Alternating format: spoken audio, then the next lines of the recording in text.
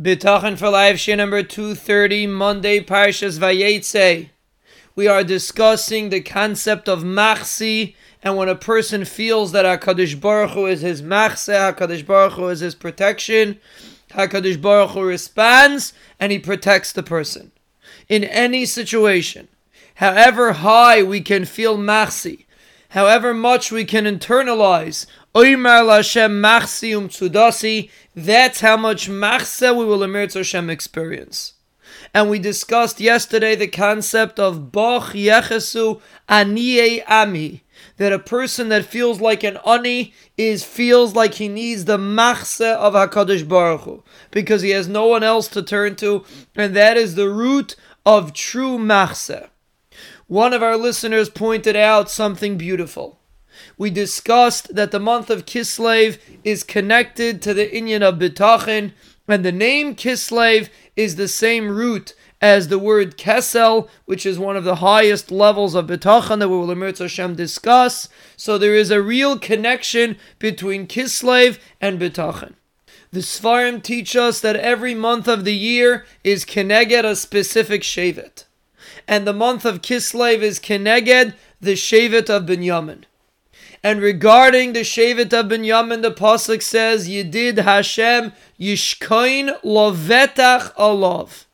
About Binyamin, it says that Binyamin was Zoiche, that the Shechina is Shoire in his Chelek.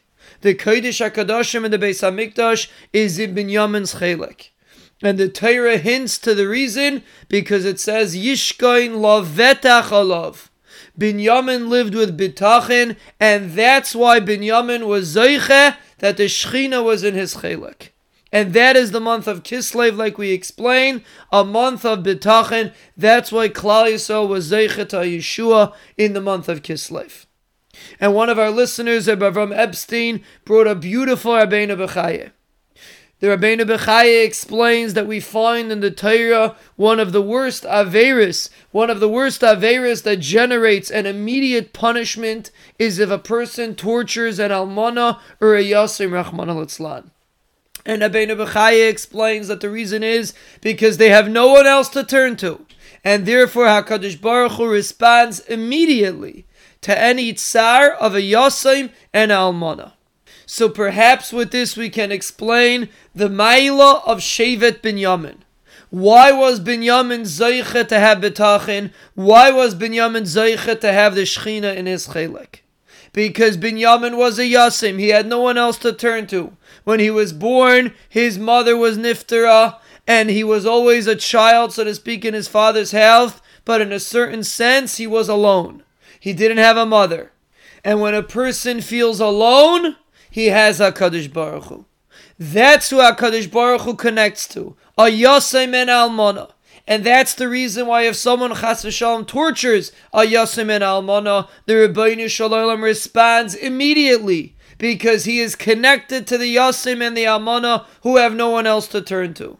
That is Binyamin, and that is the month of Kislev, and that is how a person feels machse.